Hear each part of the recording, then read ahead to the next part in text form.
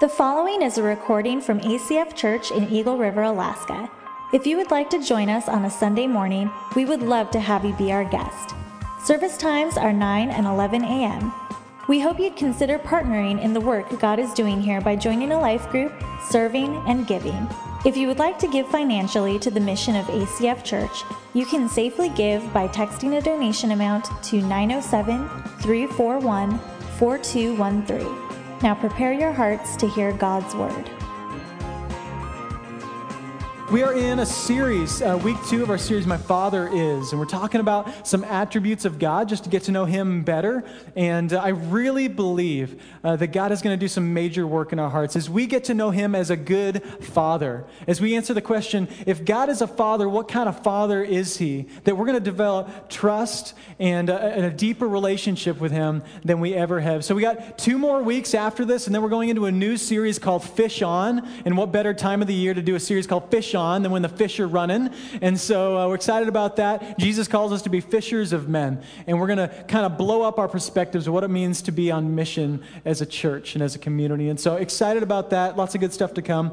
But before I kind of get into things, I want to have sort of a family conversation with you guys. And so many of you have been kind of following what's been going on politically for the past few days with the Supreme Court ruling about same-sex marriage. I just want to throw my phone away because it's just social media is a mess. Somebody this week was like, oh, it looks like a war between a Confederate army and a Skittles factory broke out on my Facebook page. It's just like craziness.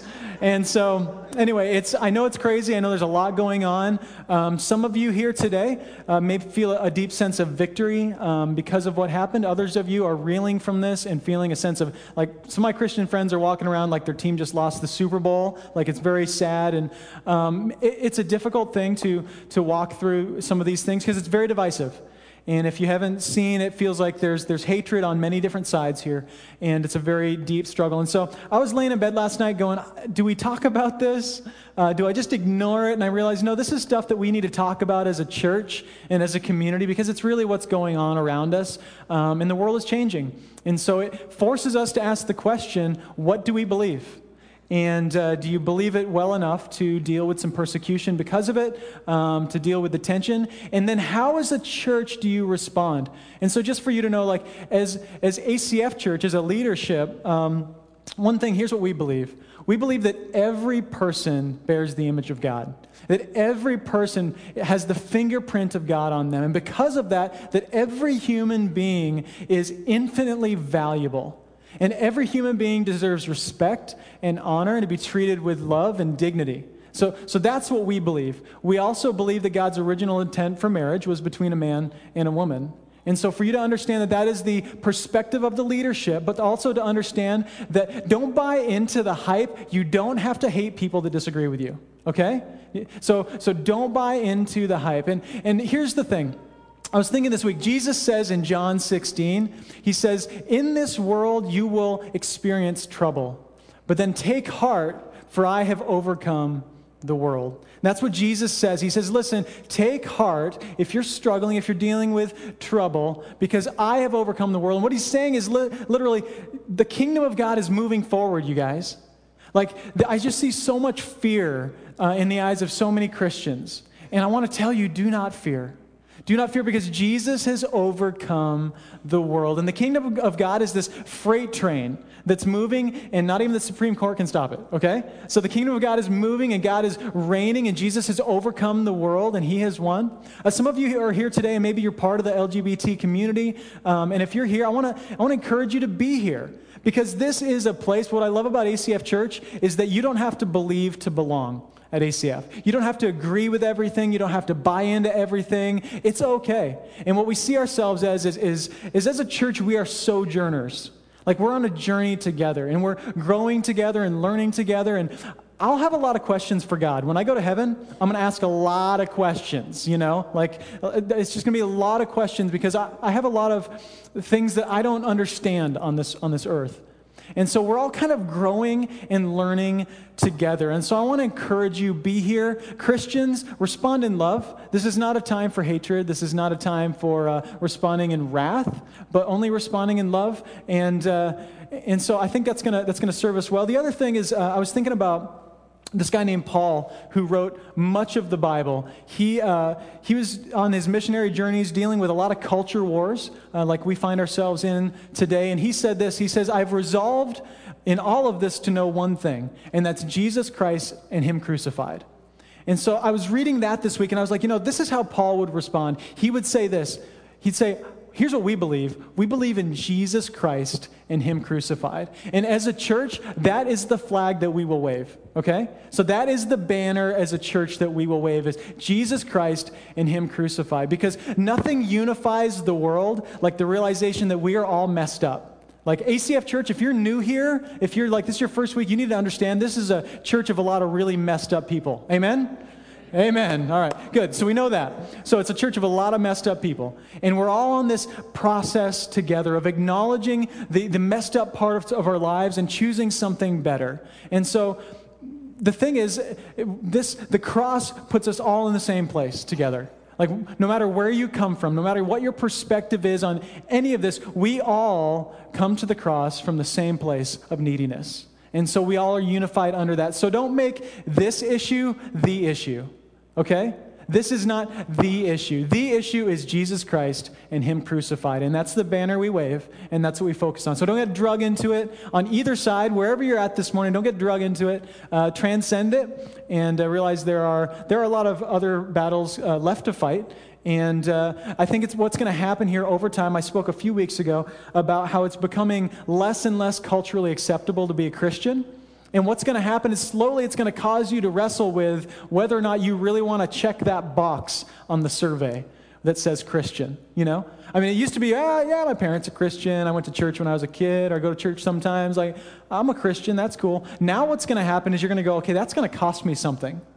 Like, this legitimately may cost me something to check this box. So what's going to happen is slowly the nominal Christian crowd in America, which is a very large crowd, is going to shrink. And it's going to cause the church, I pray and I hope, to rise up with people who truly, deeply believe and are convicted that Jesus Christ is alive. And so that is where we're at. And I hope we can move forward from that. I felt like I needed to talk about that, and I could talk your ear off about it, but I got other stuff to speak on this morning. So let's move ahead together with love. Amen? Amen. Good. So we are talking about My Father Is, and I think it fits well with this, because this week is called My Father Is Trustworthy. My Father is trustworthy. How many times have you looked at God and been like, were you just not paying attention there? Like, just kind of golfing or not involved, or it looks like you kind of failed, God. It looks like you're not really that aware of what's going on here.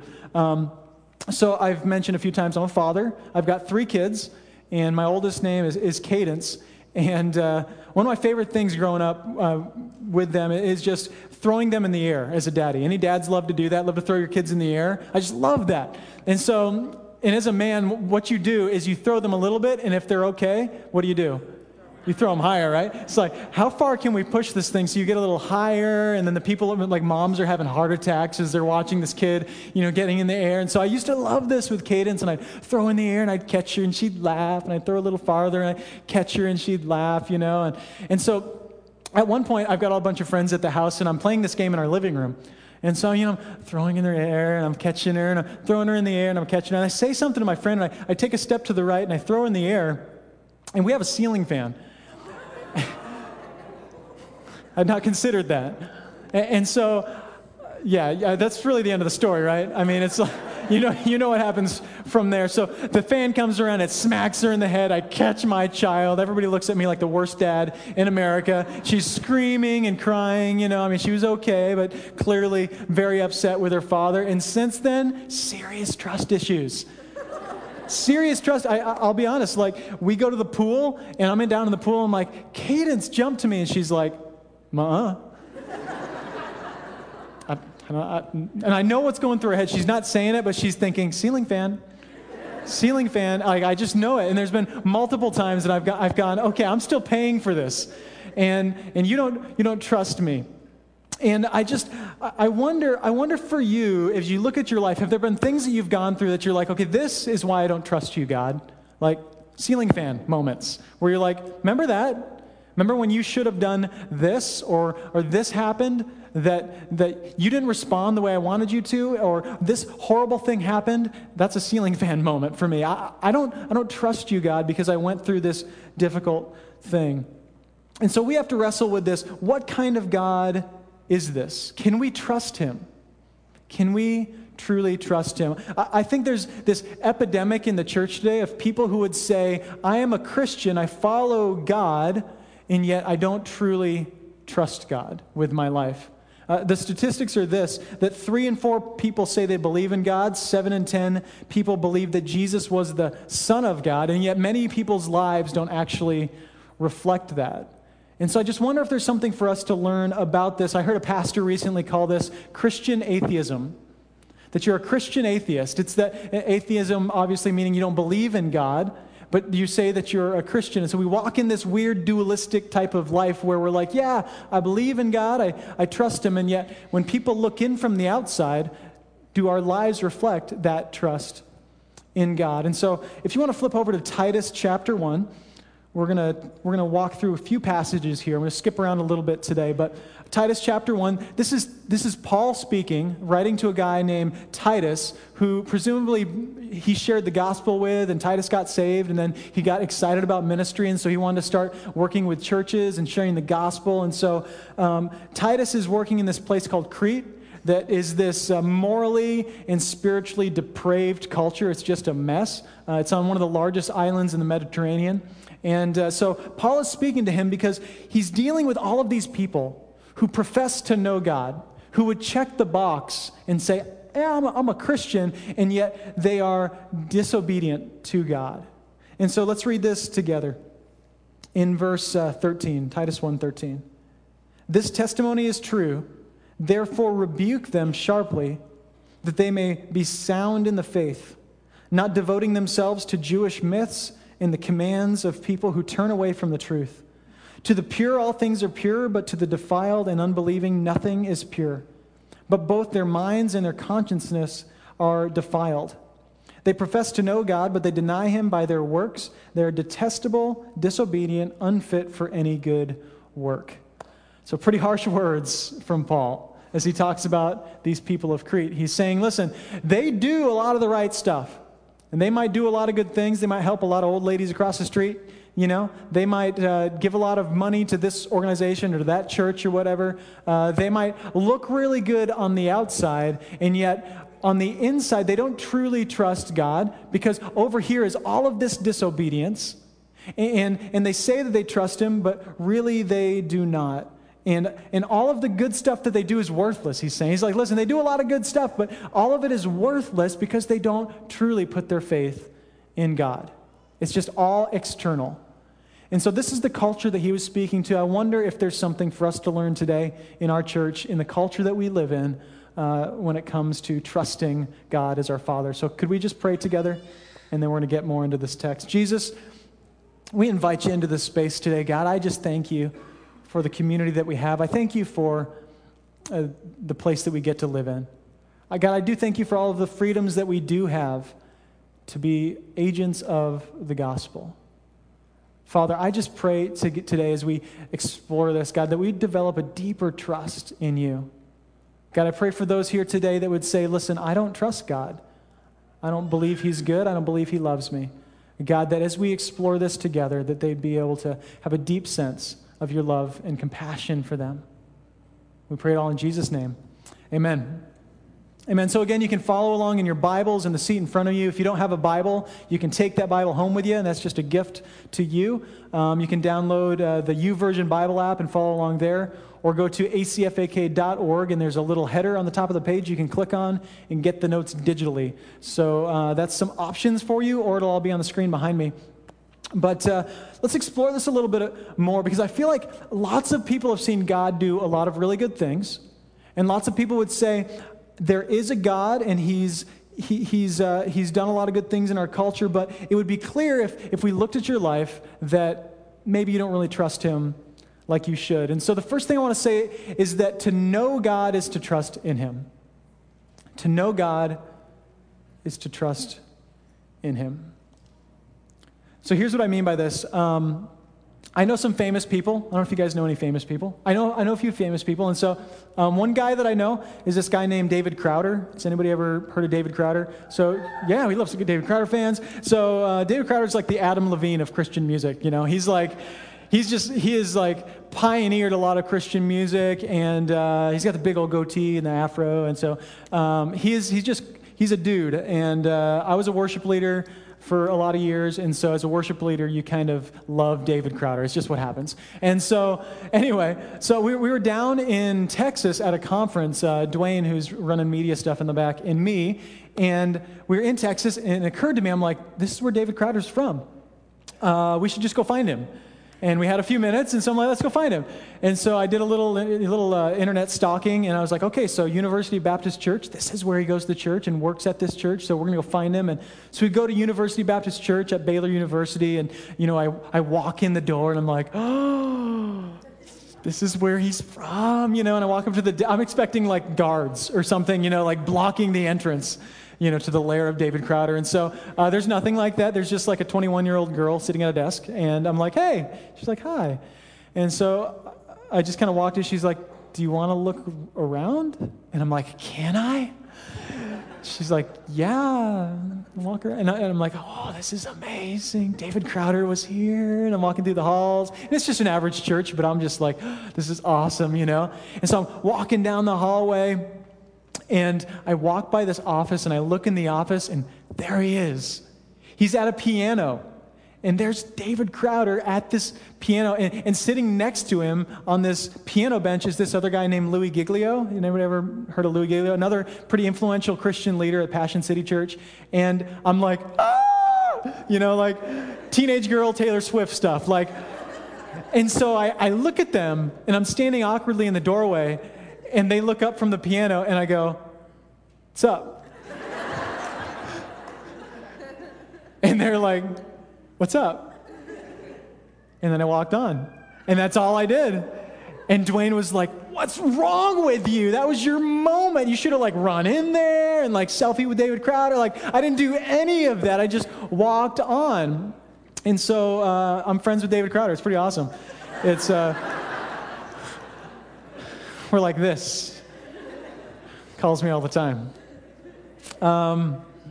Yeah, that's all I got. So I just wonder, I wonder for you, as you look at your relationship with God, if you sort of have that what's up, sort of relationship with God. As you come in here on Sunday morning, you're like, yeah, so every week I go in and we sing some songs to God. And then the guy gets up front and he opens the scriptures a little bit and we talk about some things. And then I leave, you know, and I kind of do a little sup to God, you know, on Sundays. And then, you know, maybe during the week I'm coming up to an exam and I'm like, hey, so hook a brother up, right? So give me a hand here with all this knowledge thing. So help me to pass this test. Or, you know, you're dealing with a job situation. You're like, hey, so hook me up here. I need the promotion. So you're just a little sup prayer to God. And so then it's by that time it's Sunday again. So back to Sunday. But I just wonder as you go around through life, if somebody asked you, man, do you know God? Do you really know God? If you'd say, oh yeah, we are close. We are tight, me and God. We're like this. And so I wonder if that's how it is. And if you looked at your life, you would say, well, maybe I don't truly know him. And then I would ask you, well, do you trust God? And many people would say yes, but again, as you look at your life, maybe it would prove that you don't really trust God. Because I think it works like this. I think when you get to know him, you realize you can trust him. Because if you ask me hey, Brian, would you let David Crowder watch your children? I'd be like, no way. He's a Texan, right? I mean, I don't know what happens in Texas. I'm just kidding. Any Texans in the room? I love Texas. It's good. So, yeah, barbecue. So I wouldn't trust him. I wouldn't, because I don't really know him. You know, I kind of felt like I got to know him for a minute because I gave him a sup, but I don't really know the guy. I'd never let him watch my kids, you know? And so it's one way, like, you just think about it. Do you really trust God? Do you really know him? And I think once you get to know him, you develop a trust in him. Psalm 9:10 says, "And those who know your name put their trust in you. For you, O God, have not forsaken those who seek you." Those who know his name will put their trust in him. We talked last week about how we can call God Abba, Father. It's this term in Scripture, this very intimate way of calling God like daddy. That's what Abba means. It's this intimate term like, no, I know this God. We're tight. I can trust him because I know him. Jeremiah 29:13 says, "You will seek me and find me when you seek me with all of your heart." You will seek me and find me when you seek me with all of your heart. And so I wonder if you lack trust in God, which I think we all, if we're honest, sometimes lack trust in God. If we really have sought out God, if we have really with all of our heart sought to get to know God. Because I know a lot of people would say, yeah, I've written off Christianity. I've written off Jesus. And they've written it off because they met a Christian who was a jerk once. Or they saw something on the news that made Jesus look bad. You know, or they saw the guy on the street corner who is the, you know, you're all going to hell guy with the sign. And so it's like, okay, so I don't trust God. But I wonder, have you really spent the time? Have you really done what it takes to truly seek God with all of your heart? And again, I think this is the place to do it. I think if that's you, if you're a sojourner, if you're learning to know God better and you're just in process, that ACF Church is a great community to be a part of. Because we're all on that journey together. And so we begin to know God, and as we get to know him, I believe we begin to trust him. I think another example is kind of like this in my life. People love to loan me vehicles. They just do. They love to loan me cars. So I was a mechanic, and that's what my training is in. And so was a mechanic for a few years. And so when people loan me a car, my dad always told me growing up, he said, when somebody loans you something, you always give it back to them better than when you got it, right? Anybody else's dads ever say that? You give it back to them better than when you got it. And so when somebody loans me a car, I might like wax it for them. I might vacuum out the interior. I might tighten up a squeaky belt, lay up underneath it, you know, look for any kind of issues. I mean, if I put enough miles on it, I might even change the oil for you. That's just what I do when I borrow a vehicle. I'm not actually trying to borrow your vehicle, in case you're wondering. My cars work fine. I don't need to borrow anything, but people like to let me borrow things because it comes back better than when I borrowed it. And so it's funny when you realize that, you're like, oh yeah, take it. Like, Brian, what are you doing this weekend? I don't know. You should borrow my car. Like, I mean, it happens. And so I think as you get to know God, you realize that he is faithful and that he is good and that he comes in on his end of the deal and always provides and always sustains. So God is trustworthy. But I'll tell you this, until you trust God, you won't truly know God.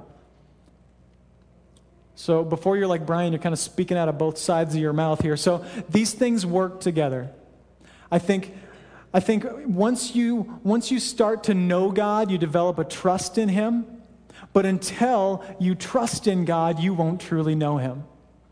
Until you take a step of faith, you won't truly know him. So what I mean is this, like we live in a YouTube culture. You know, if you want to learn anything, you just go to YouTube and figure it out. I was rebuilding a carburetor the other day. YouTube. This dude walked me through the whole thing, and I did it. You know, like I actually did it.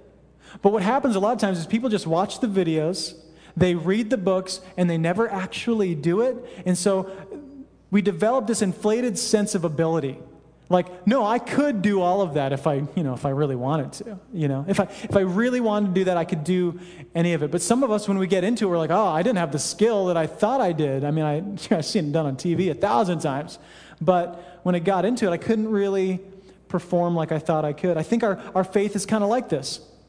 We're like, no, I trust God. I know God.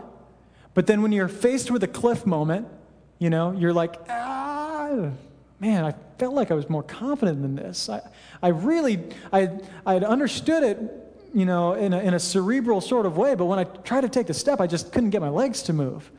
You know, I think that happens to us a lot of times. John 14:21 says, "Whoever has my commandments and keeps them, he it is who loves me.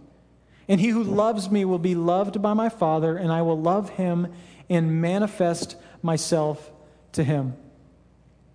Thank you, Christopher Haynes, for offering your diesel truck. Where are you at? Thanks, buddy. Facebook notification right there in the middle of Scripture. That was awesome. Should shut off my Wi-Fi during the sermons. I'm sorry, I couldn't focus. I'm like, thanks, bud. He's like, take my truck. Anytime, man. All right. I'm lost. Okay, so John 14. That was funny. So John 14, he's saying, if you keep my commandments, that's who loves me. He's saying, if you are a person who loves, then you are one who loves me, and that's going to show me that you're my child. And he says, what's going to happen is then I'm going to make myself known to you. So there's this connection between your obedience and the trust of God. Like you're going to have to be obedient before you truly trust God. And then God says, I'm going to make myself known to you as you walk in obedience. And so these things work together. A lot of us, anybody ever have doubts in God? Anybody ever doubt God before? Okay, anybody else lie in church ever? Anybody else lie? The rest of you, right? So we've all doubted God before. We've had our doubts in God that he's going to take care of us and provide for us. And so doubts happen. And my doubts, I still have a lot of doubts. I still lay in bed at night and go, God, why is it this way? And yet we walk in obedience. And as we walk in obedience, you know what? Over time, I just developed faith and trust in God. I have so much respect for people that are older than me, have been a Christ follower longer than me, and have this ability to just, when forced with a cliff type of moment, they just go, no, I just take a step. Because God will always provide. And his way is always better. And as I've looked back at my life, I've got all of this experience that I have just disciplined myself to take a step. Do I have doubts? Absolutely. Like the most faithful Bible scholar that you've ever met, they've got doubts. They've got issues. Anybody nailed it, like figured God out at this point? Cool. That's great. So you're not lying in church. That's good. Because none of us have achieved this yet. So this is the process that we're all on. Hebrews 11:1 says, now faith is the assurance of things hoped for, the conviction of things not seen. So this is what it's going to take. This is the process of faith. You can't remove faith from the equation, although we'd like to. We'd like to just understand God enough. We'd like to do enough research. We'd like to get all of our ducks in a row before we take a step. Sometimes God just places you in front of opportunities to be faithful when you don't see that God's going to catch you, when nothing is guaranteed. So it looks kind of like this. I'm married to my wife, Amanda. When we came together, it was this is forever. Like we are sealing the escape hatches. We are together forever. And that is marriage. And so we made that commitment to each other. And I wonder, do you think that we had any guarantee that it was going to work out? Did any of you, like who were married, did you have any guarantee your marriage was going to work out? Some of you are like, no. I mean, I've had a couple that didn't work out. Like there's been no guarantee that marriage is going to work out. And yet what do? You go to the altar with somebody and you say, okay, I'm going to commit to you for life. And what this means is I'm committing to both be a trustworthy person and to put my trust in you. Like, there's no guarantees here. I mean, it takes both of us. We're both going to make some mistakes. It's not going to go well. And so you enter into marriage it's a faith step, right? Marriage is a faith step because there ain't no guarantees in life. And so when you come to marriage, there is faith involved. It's like this with God. You walk into this relationship and you may have some doubts and God's never going to be the one that messes it up. I mean, it'll always be us. But we understand this, like, listen, I don't totally have everything figured out. And some of you are waiting to figure everything out about God before you take a step of faith. And you say, listen, I'm just going to make a covenant. I'm going to enter into this relationship with you. And I don't have you figured out yet. I'm a little scared. I don't really know everything yet. I've got a lot of issues with maybe the Bible or with theology. But I just know that you're good. And I know that you're a loving Father. And I know I can trust you. It's kind of like marriage, and that's how we come to God. And we say, listen, I'm going to trust you, even though I don't have everything figured out. So this draws out, I think, a tough question. And the question is this: will God ever fail you? Just wrestle with that for a second. Will God ever fail you? So some of you guys might be like, no, he won't. Like, easy answer, nope, God won't fail me. And if that's you, I would ask you, like, look at your life. Do you really believe that? Like, does everything line up with this reality that you're saying, God will never fail me? Or maybe some of you are like, absolutely, he fails me all the time. He failed me when I was in college. He failed me in this relationship. He failed me in my job. He fails across the world with earthquakes and hurricanes and horrible things that are happening. He's failing he's failing our country. I don't know, like, he's failing all over the place. Will God fail me? Absolutely fails us all the time. So let me paint you a picture of this kind of this way. And just as I was kind of wrestling with this, I thought about it.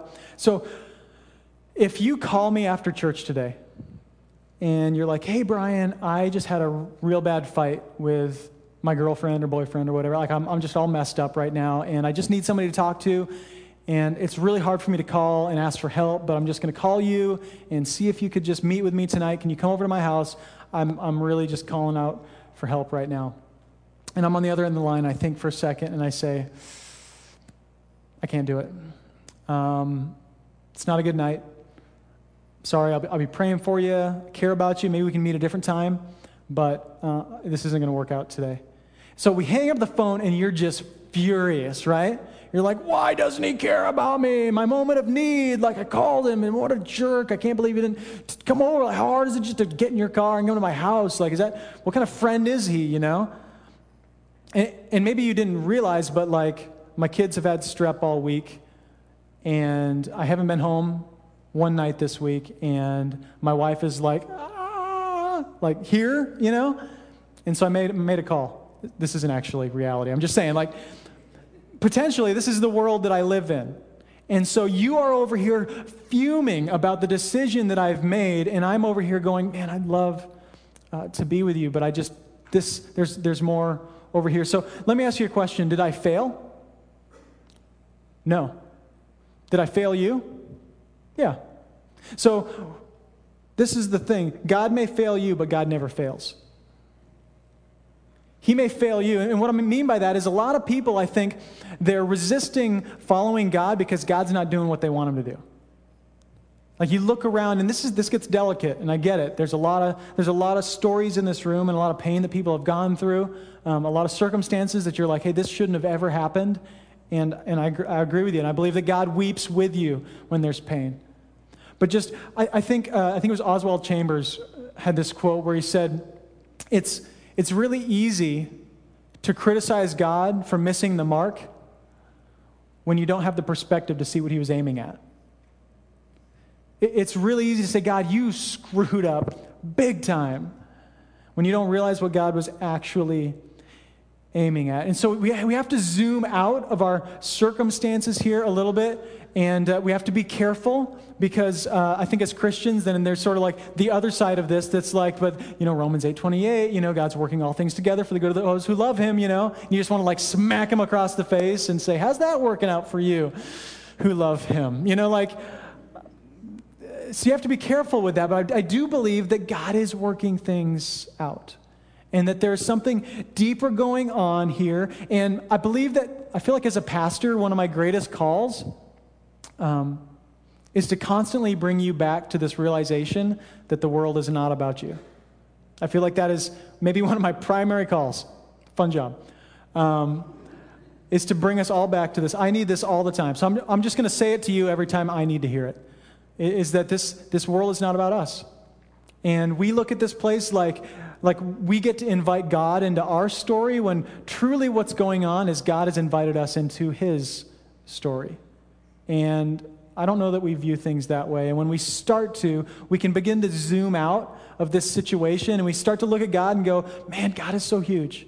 And he sees things in a way that I can't see things. And like, I'm 32. God is eternal. Do you think that our perspectives are going to align all the time? Like, God is literally sustaining the world. He is keeping breath in my lungs as we speak. He's keeping my heart beating. He knows the number of hairs that are on all of your heads. He is keeping the world on its axis. He's keeping the sun burning at just the right temperature. I mean, this is the God that sustains all things. Do you think that when I see the world and he sees the world, we're going to see the same thing? Probably not. And I think God's okay with that. I think he's okay with us going to him and saying, I don't like this. I think he can be with you in that. And so I'd encourage you to be willing to do that, but to zoom out from your situation and to know that God is trustworthy for us. So here's a few things that I think I've seen as I'm like, okay, where is there an absence of trust in our lives? I would say this. I would say that I'm always praying for God to redeem things, and yet I'm not willing to risk for him. I am always praying that God will fix things. I see a situation that's coming, or I'm going through something. I'm like, God, would you help me? Would you give me some kind of strength to walk through this? Would you help the circumstances to work out? And yet when faced with sort of a cliff moment, I'm just thinking ceiling fan, right? I'm like, I don't know, because there's that time you didn't do what I thought you should do. And so I don't know if I should risk for you. I see that in a lot of our lives. I don't know where this is in your life. You probably have something right now that you're like, this is the risk that God has been placing on my heart for a while, and I've been resisting for a long time. Maybe you've already got that in your mind. I see that we ask God to protect our children, but we don't trust him with their choices. This is only beginning to get hard for me. My oldest is an 8-year-old, but I think as parents, as you walk through this, it gets hard because we do like child dedications. We prayed for a family this morning who just wanted to be prayed for as they were raising this child. And so we do this where we're like, hey, we just placed this kid in your hands, God. And we're like, hey, you love this child more than any of us could ever love this child. And so we say that, and then they go and do things. And then we become like the helicopter parents, right? That are just all up in their business all the time. And I'm not saying avoiding good parenting. Parent well, but there's a point where we go, okay, they're going to make some choices. And I believe that God will be with them in their decisions. I believe that God will be with them. I'd say this, that we ask God to provide for our futures, but we don't trust him with our finances. Do you see that in your life? Because I see it in mine. We go, okay, God, give me, sustain my family. And we pray this prayer like, God, I just pray that I'd be able to support my family. I just want to keep a good job, I want to save for the future, maybe go out and have a little fun once in a while, God, just give me everything that I need. That's a prayer for a lot of people. And yet we don't trust him with our finances. The Lord's Prayer was like this. It was, give us this day our daily bread, right? That's how Jesus taught us to pray, because he said, listen, you guys need to start off with this, that God is the sustainer. That he is the one that keeps you moving every day, that gives you permission to wake up every morning. Like God gives you everything that you possibly need. And so he says, hey, pray for bread. And bread was a big deal in their culture. They ate a lot of breads, high carb culture, I guess, I don't know, like lots of bread. That was what was sustaining them. And even as you look back in the story of Israel, as they're wandering in the desert, we read about them like getting manna from heaven, which was basically bread from heaven, which that'd be cool, right? You just walk outside and there's like breakfast, in the driveway all ready for you. This is how they lived. And they would wander and God would give them everything they needed every day. But he said one thing. He said, don't save any for yourself. Like, take what you need and I will provide for you every day. And then if you know the story, the thinkers in the crowd, right? The smart people, they were like, I'm going to put some under my bed, right? Because there's a chance that God's not going to really come through on this. Like I trust God, but I'm going to put a little bit underneath here. And so the thinkers in the crowd, the wise people were like, hey, let's just hide a little bit over here. That'd be the smart thing to do. So they did the smart thing. And then if they woke up the next day, and do you remember what happened to the bread? It was like nasty. It was worms in it and it was rotten, which is gross. And so this is what God caused to happen. He said, listen, I'm not going to let you do this. I'm going to give you just what you need to make it through today, because you're going to be forced to trust me. This is how he walked with his people, and I believe that's how he walks with us. He's like, I know that you're trying to do the smart thing, but the smartest thing to do is to trust me. And he's not saying throw wisdom out the window. He's saying be wise, but be wise in Jesus.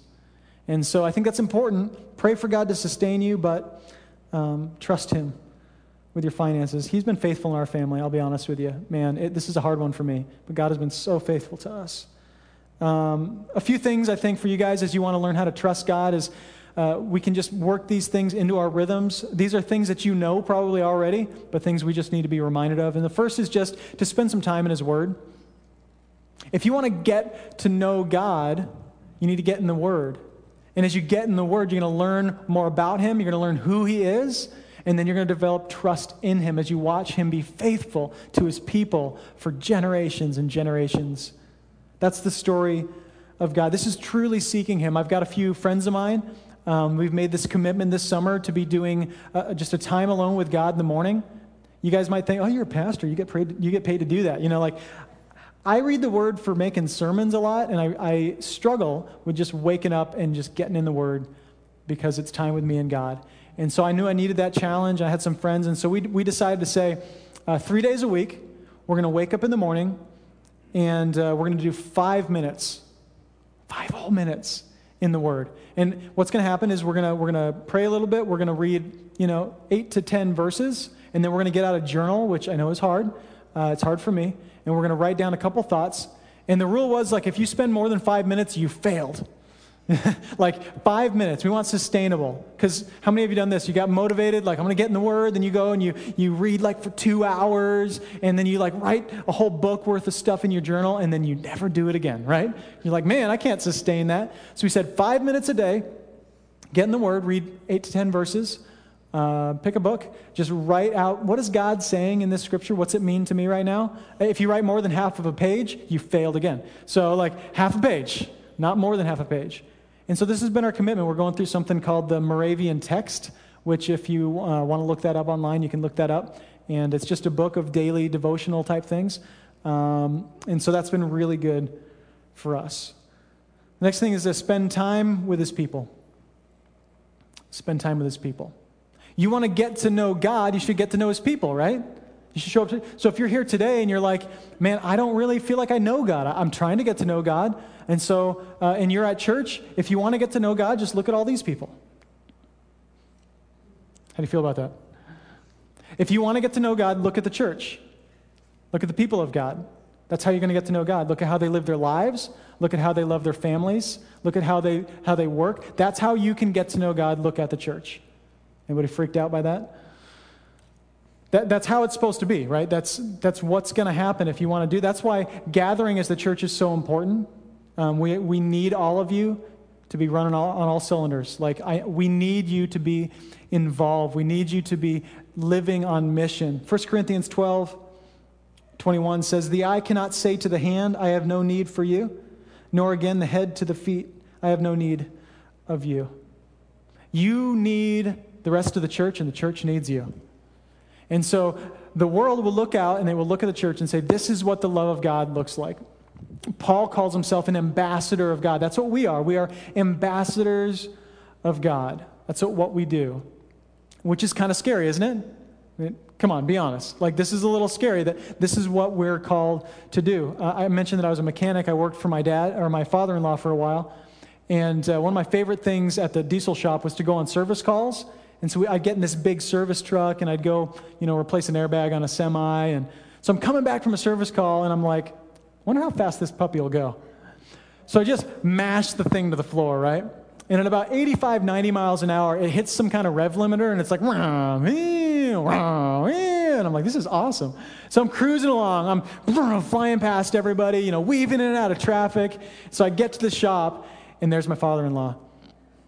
And I'm like, this does not look good. And I come in, and he goes, hey, come into the office, which that's always a bad sign. And I sat down, and he goes, were you speeding?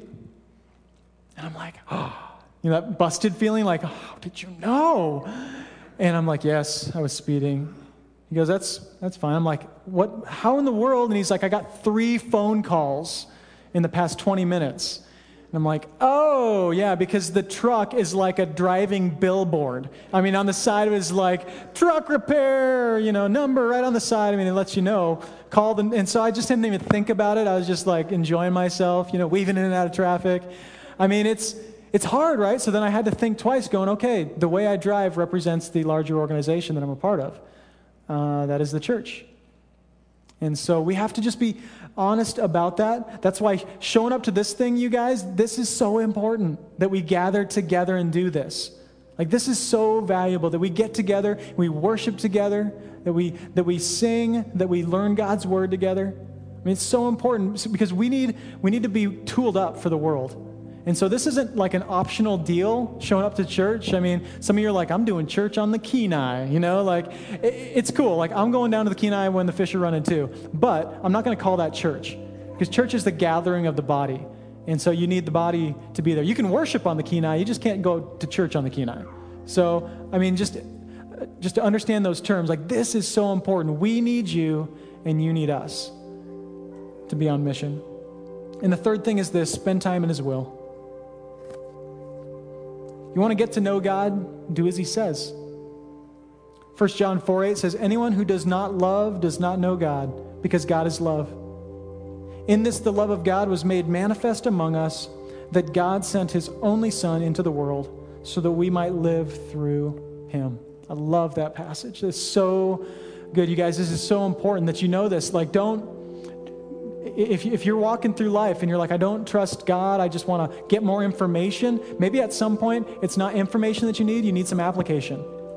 At some point it's like, okay, I'm just going to do this, and it's scary, but I'm going to walk in obedience in this area of my life that I've been resisting him. And this draws a hard line. It's like, hey, anyone who doesn't love does not know God. It's pretty important. Are you lacking love in your life? Especially right now in the cultural time that we sit in, are you lacking love? Because that's how he's saying we know that you love God.